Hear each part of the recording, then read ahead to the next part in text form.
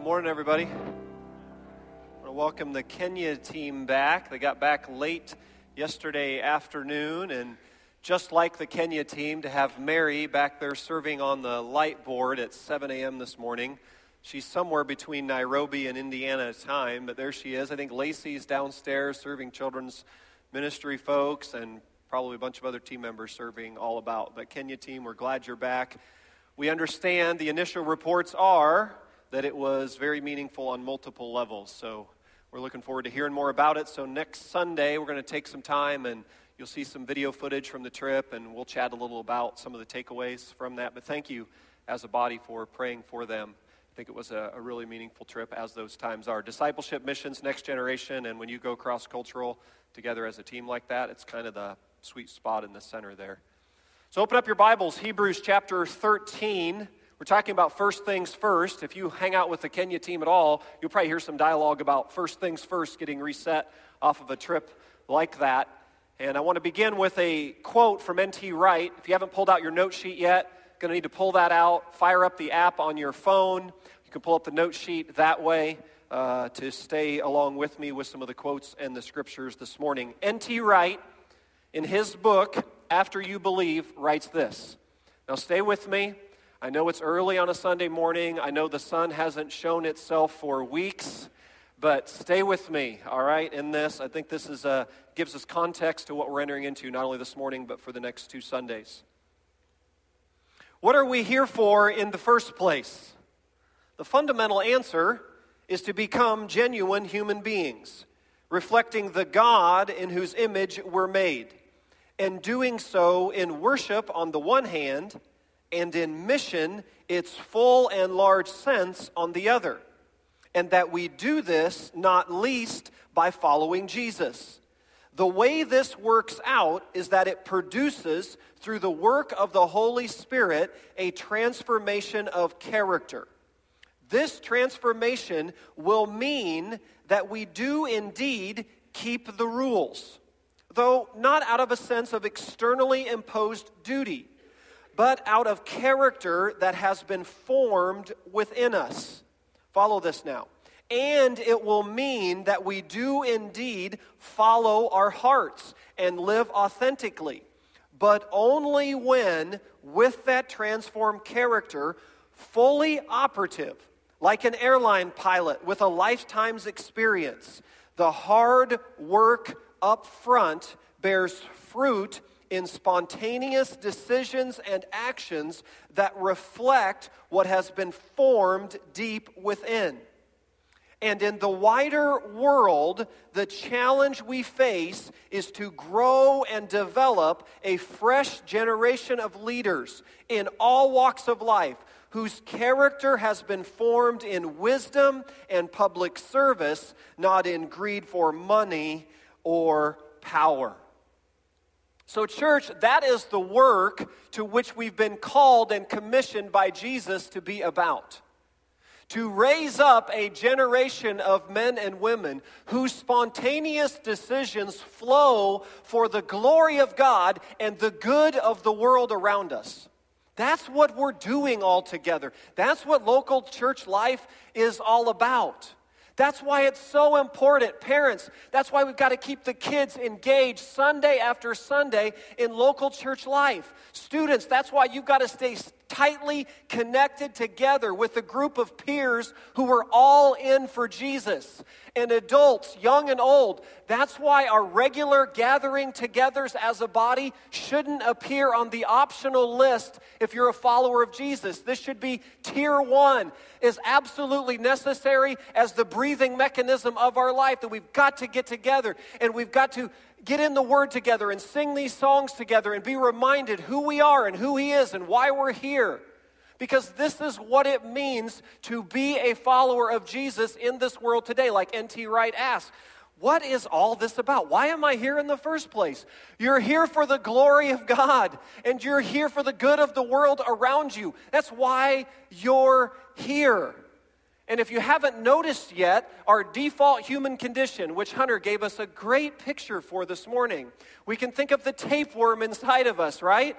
The default human condition is this: The Bible term for the tape room analogy that Hunter gave us is inherited sinful nature. There you go. You can read Romans 6, 7, and 8 with a whole new tapeworm metaphor in your head now. But you're born with this mechanism inside of you that just wants to drain the life out of you. You don't have to work at that. Sin has seeped into our habits. It's seeped down into our routines. The metaphor I'm going to use for the rest of the day, because I want you to kind of get the tapeworm thing out of your head for a moment. The metaphor for the rest of the day is like the current of the river of life is flowing a direction. If you just jump in the canoe of your life and you just pick up the oars and you just let that canoe float where it wants to float, have you noticed that it doesn't go towards God-honoring and Christ-centered things? Hello, anybody else notice that? You just float along. I don't want to recommend this experiment, but just kind of imagine if you just unplug, right? You just stop going to church, you stop reading your Bible, you stop praying, you start hanging out with people who are connected to Jesus, you stop listening to songs that fill your soul. You just stop all of that, and then you go at that for a month or 2 or 3. Do you wake up one day and go, man, I am more fully alive and spiritually dialed in than I've ever been? Of course not. What is that? That's the river of this current called life that since Genesis chapter 3 we've been living in. This is how, when it comes to money and possessions, how you don't have to learn how to clutch and grasp and be greedy and selfish and possessive and anxious about running out. You don't have to learn how to do that with money and stuff. Parents, this is why your beautiful little Susie or Johnny that you bring home from the hospital, and they begin to grow up, and they hit this toddler stage, and then they begin to realize they've got a domain that they can claim as what? Their own. It's my toy box. It's my doll. It's my stuff. You didn't have to teach them that. Actually, they learned it by just watching us as parents. Because as parents, we just get bigger toy boxes. You don't grow out of that. Anybody with me? You don't grow out of that. Automatically. You just kind of come with this inherited way of relating to money and stuff and possessions that's drifting in the current of life in a way that your character is being formed. You see, what N.T. Wright brings up is this reality we've talked about in here many times. Every single one of us is undergoing some kind of character formation. It's happening. The question isn't whether that's occurring. The question is just what kind. If you just want to stay floating along with the currents of our values of our world today, it shouldn't shock us then that there'll be certain spontaneous decisions that flow out of our heart. And we don't need a lot of commentary on that. Plenty of things scrolling across the newsfeed about how that looks. But if you're a disciple of Jesus, and as N.T. Wright points out, there's another way you can go with this in the hands of the Holy Spirit. That you can have a life and a heart and a character that goes more Christ-like. That this should be normal Christian life. But the challenge is that sin has seeped down into the river of life, into our routines and habits, and so we've got to unlearn what is a default natural condition, and then we've got to learn some new practices and habits. So the question this morning and for the next couple weeks, here's what we're going to dive into. How do you go from being a person who is greedy and possessive and anxious about not having enough and preoccupied with wanting what you don't have? How do you go from being that kind of a person when related to money and stuff to being the kind of person that Jesus models, which is generous and kind and gracious and grateful and content? How does that happen? Well, that's what we're going to look at. And we're going to look at it through these lenses. Today we're going to talk about why and how. Why does God care so much about this topic that I know you were just super excited when you heard that we were going to be talking about money and possessions and stuff for the next couple weeks? I mean, just went off inside you. You're like, yes, I couldn't wait for this. Well, why is it that God and Jesus talk so much about this? We're going to get into that. And then we're going to talk about how. How does he want us to approach this? On the whole banner of giving. Next week, rubber meets the road next week. We're going to talk about how much should we give, and to whom. And then the third week, which I'm super excited about because you're going to be involved in all of that. We're going to open up the text lines, and we're going to take live text questions and interactions on all of these topics. And I'll do my best to respond to as many of them as you will gracefully ask the questions. I know that you will. And we'll have someone up here on stage with me, and they'll just kind of field through the questions and group them together, and then I'm going to teach on the treasure principle 2 weeks from now, and then we'll just dive into some interaction on the topic. So you can be storing up your questions. How's that? For a couple weeks from now. Does that sound good? All under the banner of first things first. Because as C.S. Lewis said, if we get first things first, what happens to second things? They get thrown in. You put second things first, you lose what? Both first and second things. No better topic than that, than money and finance. So here's how Hebrews 13:5, under the banner of why does God talk so much about this? Hebrews 13:5. Keep your lives free from the love of money, and be content with what you have. Because God has said, never will I leave you, never will I forsake you. Do you see in your Bibles there the word your lives in the NIV? Some of your translations may say your character. In the Greek, it's the word tropos. It's where we get our English word tropical. It literally means this. There's a certain environment of your interior world that can be fostered that causes certain things to grow and flourish and that chokes out other things. Are you tracking with me? So here's what Hebrews 13 is saying is, hey, you keep free from a love of money because when you do that, it creates a certain tropos in your interior world, in your life, and in your character that causes things to flourish, like greed and anxiety about running out, and covetousness and clutching and grasping. All of that comes from a tropos in here that the love of money helps foster.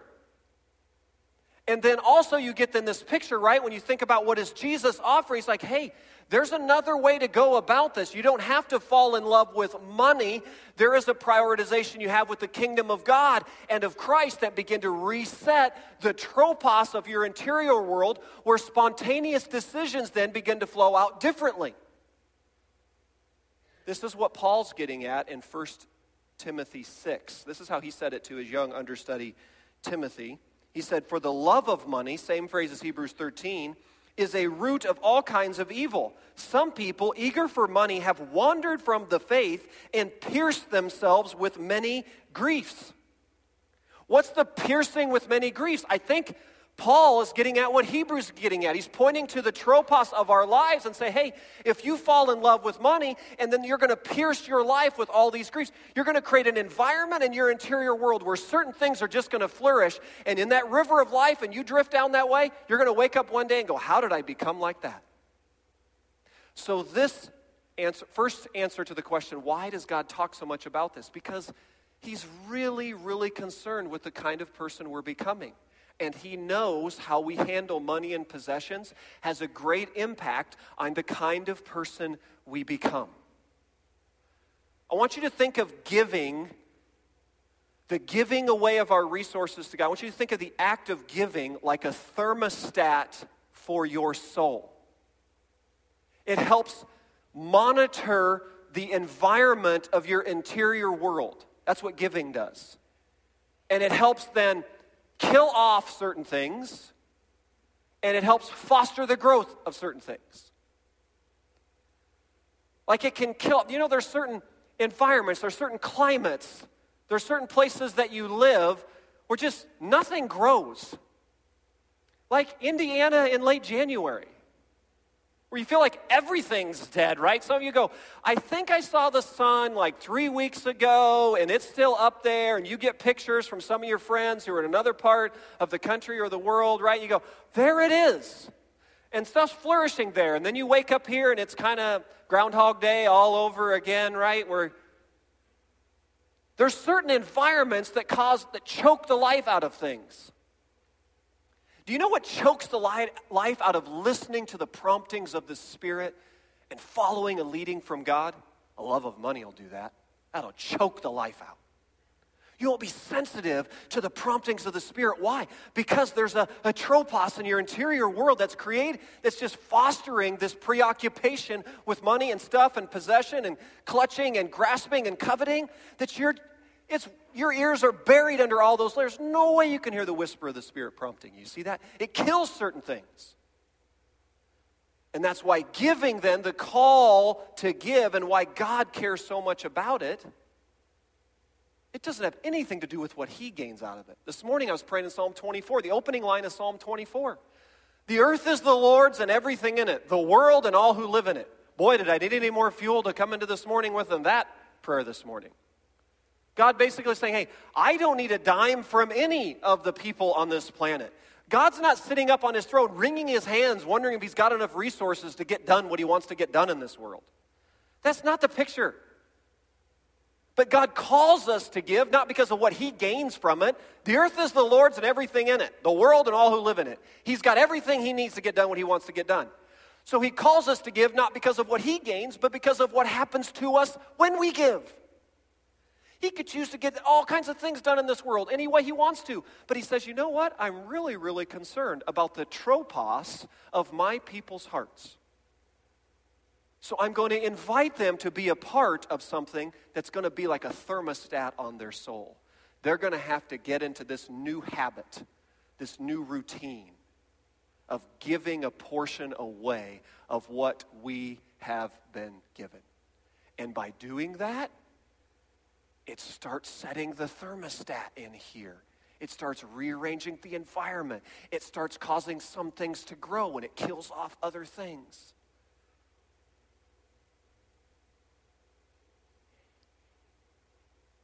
So second response to the question, why? Why does God care so much about this? First, he really cares about the kind of person we're becoming, so he's going to talk a lot about possessions and money. Secondly, it's because the picture you get from Genesis to Revelation is that giving and living in the kingdom of God, they go hand in hand. Living everyday life with Jesus and giving are one and the same in the scriptures. All the way back to Exodus. Think about in Exodus when God frees his people from slavery. 400 years they've been in slavery. For 400 years, they're there, they've been oppressed. He releases them from that. Do you know the book of Exodus records, and why it's tough sledding when you're reading through it at times, is a lot of structure and organization in the book of Exodus. Why? Because he's bringing order to a group of people, several 100,000, who've been living in oppressed slavery, who haven't had to make decisions. Now they're free. Do you know what freedom brings without structure and organization? Generally anarchy. And so what you have is God saying, hey, I need to help my people get some organization and structure. He introduces the priest office and role. He introduces festivals and celebrations. He introduces the concept of a worship center. Hey, I want you to build a worship center called a tabernacle at the center of all of this. So he gives them some order and some structure to help their nation live with him and relate to him. And then he says, well, here's how you're going to pay for it.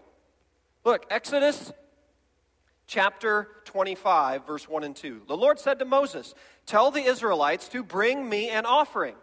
You are to receive the offering for me from each man whose heart prompts him to give. And then Exodus 35, Moses tells the whole community, this is what the Lord has commanded. From what you have, take an offering for the Lord, everyone who is willing to bring to the Lord an offering of gold, silver, and bronze. Silver, gold, and bronze would be like their currency of that day. And the same thing Jesus picks up on the New Testament, Matthew chapter 6, Sermon on the Mount. Unbelievable teaching of Jesus, and he comes towards the end, he says, hey, when you pray and when you fast, we often talk about those, but how about, he also says in the same sequence, when you give, Matthew 6, 3 and 4, and when you give to the needy. Don't let your left hand know what your right hand's doing.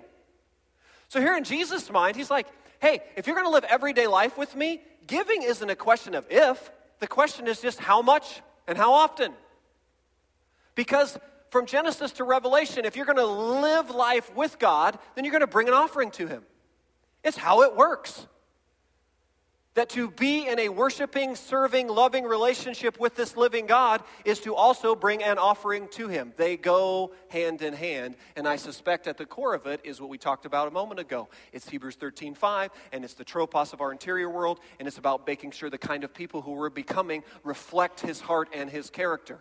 There is no one more generous, more gracious, more giving than what God models for us in Jesus, and he wants his people to reflect that. So he calls us to give. Which is why around here, we talk about discipleship and stewardship in the same sentence. Do you know stewardship isn't like an add-on to discipleship? It's not like for you grow up in your faith and then you kind of deal with stewardship stuff. Stewardship is core. Stewardship and discipleship are one and the same thing. You can't grow as a disciple and not grow as a steward. It doesn't work that way. To grow as a disciple is to grow as a steward. They are the same thing. So that's why next Sunday we are launching a class a discipleship class on Sunday morning at 8:30 called God Owns It All. And we're going to cap it at the first 15 people. So right now you can pull up your app and you can see how fast you are to be one of these 15. So if you go to the Grow tab, you click classes, there's a Sign Up Genius right there. Led by two guys who I can't believe anybody in here wouldn't want to hang around with these two guys and get into this topic together. Guys who love Christ and are super smart when it comes to financial matters, and it's free. I can't fathom why people wouldn't want to participate in something like this to help grow in our discipleship when it comes to stewardship. So it's going to be 6 weeks, Sunday morning, 8:30 to 9:30. We're going to cap it at 15 so it's productive for that group of 15. We'll create a waiting list. Depending on the waiting list, they might offer it again. Why are we doing that? Because discipleship and stewardship are the same thing. God owns it all. And it's that picture of if you're going to live life with him, then you're going to figure out how this giving and living thing work in rhythm together. Which is, by the way, like Sunday mornings and what we're doing around here. And do you know, I think this morning Katie is working with the kids in their Discover stations, and I think they're teaching on John 10 and the security of their eternal life. And she sent me a text this morning, says, hey, and we're also getting into the topic of giving and stewardship and tithing with the kids. This isn't just wait till you get grown up and figure it out thing. This is why it's integrated into children's ministry, why student ministry is so important. Why are the students having this conversation? Ian up in the loft this morning talking about Samuel and what it means to listen to God. They're going to be having conversation about giving and stewardship. And high school students in your life groups, you're going to be having dialogue about giving and stewardship. Why? Because it's central to your discipleship. When you're doing chores and you get an allowance, there's a part you can exercise giving. When you get your first job, you can exercise giving. This isn't when you get grown up and you go off to college and you get a real job and you get on your own and then you kind of figure out the stewardship thing. And that's not how this works. Ask any of us who are older about this. It doesn't do any good to kind of wait until the moment when you kind of get everything sorted out to step into that. You started early because it's a part of living everyday life with Jesus. Disciples of Jesus bring an offering to him because it's a thermostat for the tropos of our interior world that helps certain things flourish and kills other things. That's why we do it. Which brings us to the how. Then how does God expect us to do this? 3 words under the how. 1 Timothy 6 again. It's a great text, by the way, on this whole topic. 1 Timothy 6, Paul says it this way, verse 17 and following. Command those who are rich in this present world not to be arrogant, nor to put their hope in wealth, which is so uncertain, but to put their hope in God, who richly provides us with everything for our enjoyment. Verse 18, command them to do good, to be rich in good deeds, and to be generous and willing to share. In this way, they will lay up treasure for themselves as a firm foundation for the coming age, so that they may take hold of the life that is truly life. Isn't that a great text? Taking hold of the life that is truly life. And Paul ties it right into giving. And notice the verb he uses, command those. What does that tell you? What does that tell me? That tells me the current of the river is not going to be, I'm drifting into this. No one's going to wake up one day and just go, you know what, I'm just going to wake up and just magically be generous and grateful and content. We got to command, we got to instruct, we got to exhort, we got to encourage, we got to teach on this. And you say, well, Pastor, it's a good thing I'm not connected to that text, because if you've seen my bank account, I am not rich in this present world. I suspect Paul, in his early leadings and wanderings around and starting churches, he was thinking rich in this present world had a whole new level of kind of barometer for it. In our world today, If you made $10,000 last year, you're in the top 16% of the richest people on the planet. If you made $30,000 last year, top 1.2% of the richest people on the planet. $75,000 last year, which is the average household income of Boone County. Top 0.11% of the world's wealth. You see, suburban North America, we got a skewed view of what it means to be rich in this world. So I think Paul would reset it and say, hey, probably everyone in here, everyone who calls Eagle Church home would be in the category of rich in this present world at some level. And what's the danger he's bringing up? The danger is when you're rich in this present world, that you can put your hope in that wealth. You can create a tropos of your interior world, fall in love with money, be all about coveting and greed and possessiveness and selfishness around it, be preoccupied with running out. You can get so caught up in that you don't take hold of the life that is truly life. Do you see the danger? So he says you got to talk about this. You got to teach on this. You got to encourage. You got to command. You got to exhort to what? To be generous. Generosity should be baseline, intro Christianity development stuff. Like, if you're a follower of Jesus, here's baseline and how we handle our finances. Generosity. That we give generously.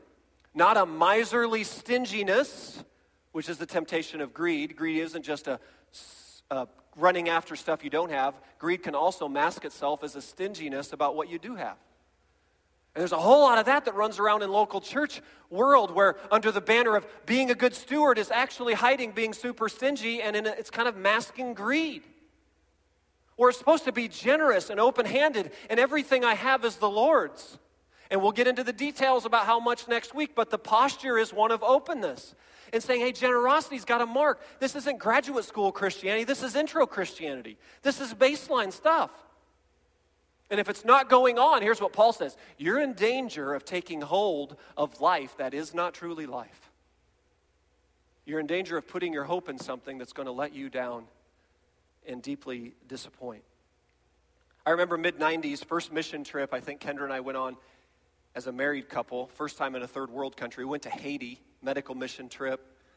It was a great trip. We did some medical work, some dental work, and I remember one of the Haitian women it was during the week, she said to us while we were working together one day, she said, hey, do you want to join us for a prayer meeting tomorrow morning? I said, yeah, sure, we'll get together for a prayer meeting. She says, we get up and we get together and pray and worship for a bit before we head off to work in the morning. I said, sure, we'll do it. She said, great, and she pointed to her house like 5 down from where we were standing. She says, hey, just show up in the front yard of that house down there, 4:30 in the morning. Yeah. My face was like your face right now. Can you picture what it would be like if I called a prayer meeting at 4:30 in the morning? I stood there like, oh, okay, all right. 4:30 in the morning, and said to Kendra, said, honey, let's do that. We grabbed a couple other people. I don't know, 5 or 6 of us went down at 4:30 in the morning, and we were walking down the street, and you could hear the songs being sung even 4:30. We got there a few minutes before they were already singing. Worshiping, singing. They had a wood bowl in the center of this like dirt front yard, and they're singing songs and they're praying, and then a point comes where they reach into their pockets and they put some money in this bowl, like wood bowl in the center, and as they're offering, they're like, hey, we're trying to help some people around us who need some help. And I was just taken back by the whole experience. 4:30 in the morning, all these folks are going to go off to work the whole day. They did it for about half an hour, and the older Haitian woman who kind of led the prayer meeting came up to me afterwards, and she could tell I was taken back by the whole experience. And I said what the classic, Western Christian American thing to say to someone in a third world country. Oh, we'll be praying for you. I don't know what else to say. We'll be praying for you. And she stopped me mid-sentence. She said, no, what, Pastor Eric, actually, we'll be praying for you. And then she looked at me with these eyes, like right through me. You ever had someone just kind of looking through you? She said, because you, Pastor Eric, and the people in America are in the much more spiritually dangerous climate than we are down here. Because down here in Haiti, God is all we've got. And I stood there, frozen. Who's helping who here? I'm down there to help them. She turns the table and says, hey, you're the one who's in the most dangerous soil of all. It was a modern-day picture of 1 Timothy 6 saying, hey, Pastor Eric, we be careful now. You could be taking hold of something It's not truly life. It's like the air you breathe in suburban North America. You don't even realize it. And then you wake up one day and you put your hope in something, but he says down here in Haiti, most of that stuff's all stripped away. God's all we've got. So we get together at 4:30 in the morning and we worship and we pray and we sing. And they were so spiritually alive at 4:30 in the morning. And they were giving an offering as an outflow of what's going on in their heart. I thought, there's a picture of the kingdom of God. That's normal Christian life. So generously is the first thing I think God would say, hey, how we should approach this whole topic. And then joyfully should be the thing to add to generous. Should be a joyful generosity. Not a begrudging or reluctant generosity. Joyfully. And we won't get into the text because we don't have time today, but I want you to look at it sometime this week. Here's the text, 2 Corinthians 8, 1-5. I want you to read it. And here's what you're going to see from the church in Corinth. They basically say to the Apostle Paul, Jesus has so ambushed us with his grace. His love and grace is so overwhelmingly good. Like, can we get in on the offering? Like, we want in on the giving action. Let us give. I read that text and I thought, I've been a pastor now for over 20 years, and I've had a lot of conversations with people about wanting to get in on all kinds of ministry stuff, which is wonderful. I started to think, when was the last time somebody was begging me to get in on the giving action? And Paul says, actually, if we've been ambushed by grace, that should be one of the first things out of our heart. Says, hey, I need to give. God's given me so much. And this is the text that's often quoted. See that you excel, just as you excel in your love and in your faith, you excel in the grace of giving. That's that whole passage. So joyful generosity. And then thirdly, it should be a consistently. So 3 responses to how God wants us to give is generously, joyfully, and consistently. 1 Corinthians 16, this text often is overlooked. 15 is always quoted, right? 1 Corinthians 15, it's kind of the Easter weekend text, right? It's the funeral text. It's wonderful hope for those who die in Jesus. It talks about, where, O death, is your victory? Where is your sting? It's 1 Corinthians 15, hope and joy and power and resurrection life. And the first verse following all that resurrection, hope, and joy, you know what the first verse of chapter 16 is? Get this. Here's 1 Corinthians 16, verse 1. Now about the collection for God's people. I thought, Paul, after all that resurrection, hope, and joy, and power, he said, hey, now, about the offering. That'd be like on Easter Sunday. I talk about all the wonderful joy we have in the resurrection, and then we make sure we talk really clearly about the offering. But Paul sees it as this is just an outflow of resurrection life. Look what he says about it. Do what I told the Galatian churches to do. On the first day of every week, each one of you should set aside a sum of money in keeping with his income, saving it up so that when I come, no collections will have to be made.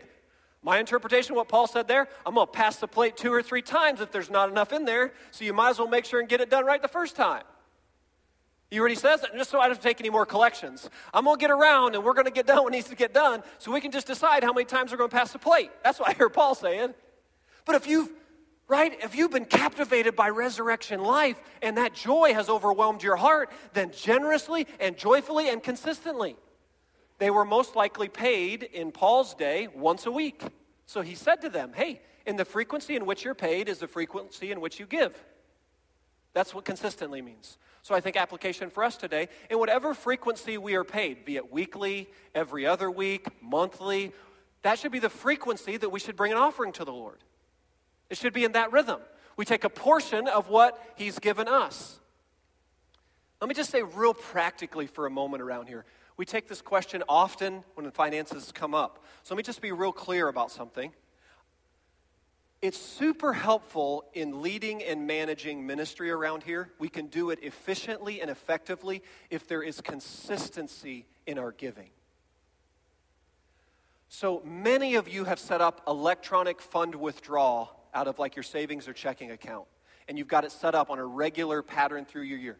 That is so helpful to us in managing ministry around here. Why? Because when at times your attendance patterns ebb and flow, i.e. summer months, when you're gone vacations and this and that, guess then what doesn't take the big hit in trying to manage ministry?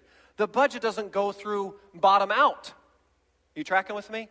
So it'd be super helpful to us as you pray through this, if you would be willing to set up a regular electronic withdrawal type pattern. Now you can do that. You can just write on your communication card, tear that off, just write electronic giving, and somebody from the finance office will email you and walk you through how to set that up. You can do it with the app, yes. You can click give, and there's a place to click routine giving there. That's fine too. It's just a 2 to 3% hit on that the church loses with all the overhead with credit cards and stuff. So the most efficient use of your money would be electronic giving, automatic withdrawal from your account. And then if it's still an act of worship for you to give, you can still bring an offering envelope. You can write the amount on the offering envelope, and you can still place it in the offering itself if that's an important part of the act to you to do. But it's so helpful in managing the ebb and flow of ministry around here if consistency is a pattern. Instead of kind of playing catch up when we're gone type stuff, which we appreciate the heart to catch up, it's hard for us to kind of manage being able to move ministry balls down the field when we hit large stretches where people are gone for whatever, and then they come back and there's a huge catch up and all those things. Are you tracking with me? So this is all about putting first things first.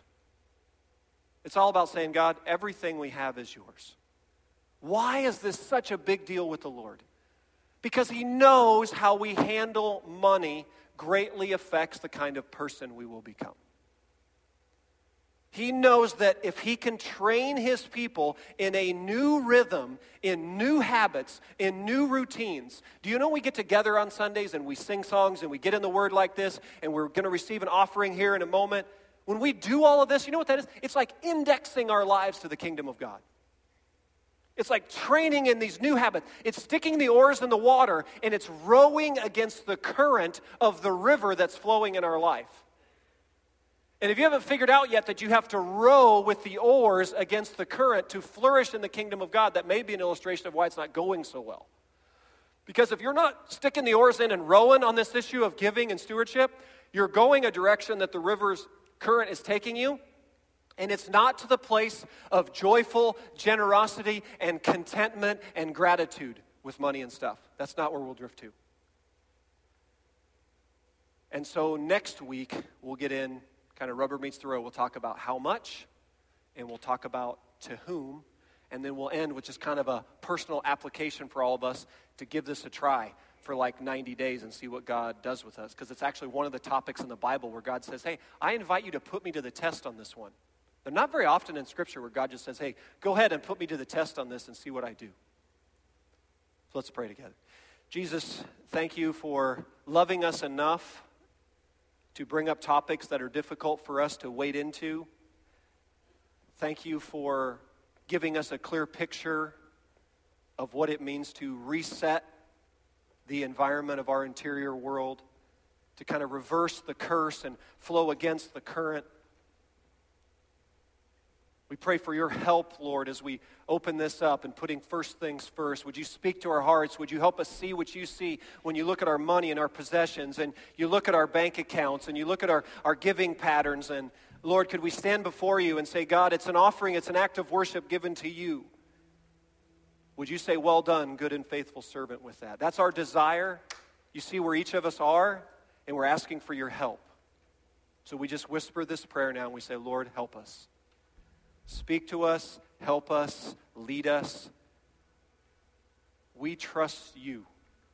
May joyful generosity be a hallmark of this body. May that be kind of a legacy and a wake that this body leaves as we live in the kingdom with you. We ask it in Jesus' name. Amen.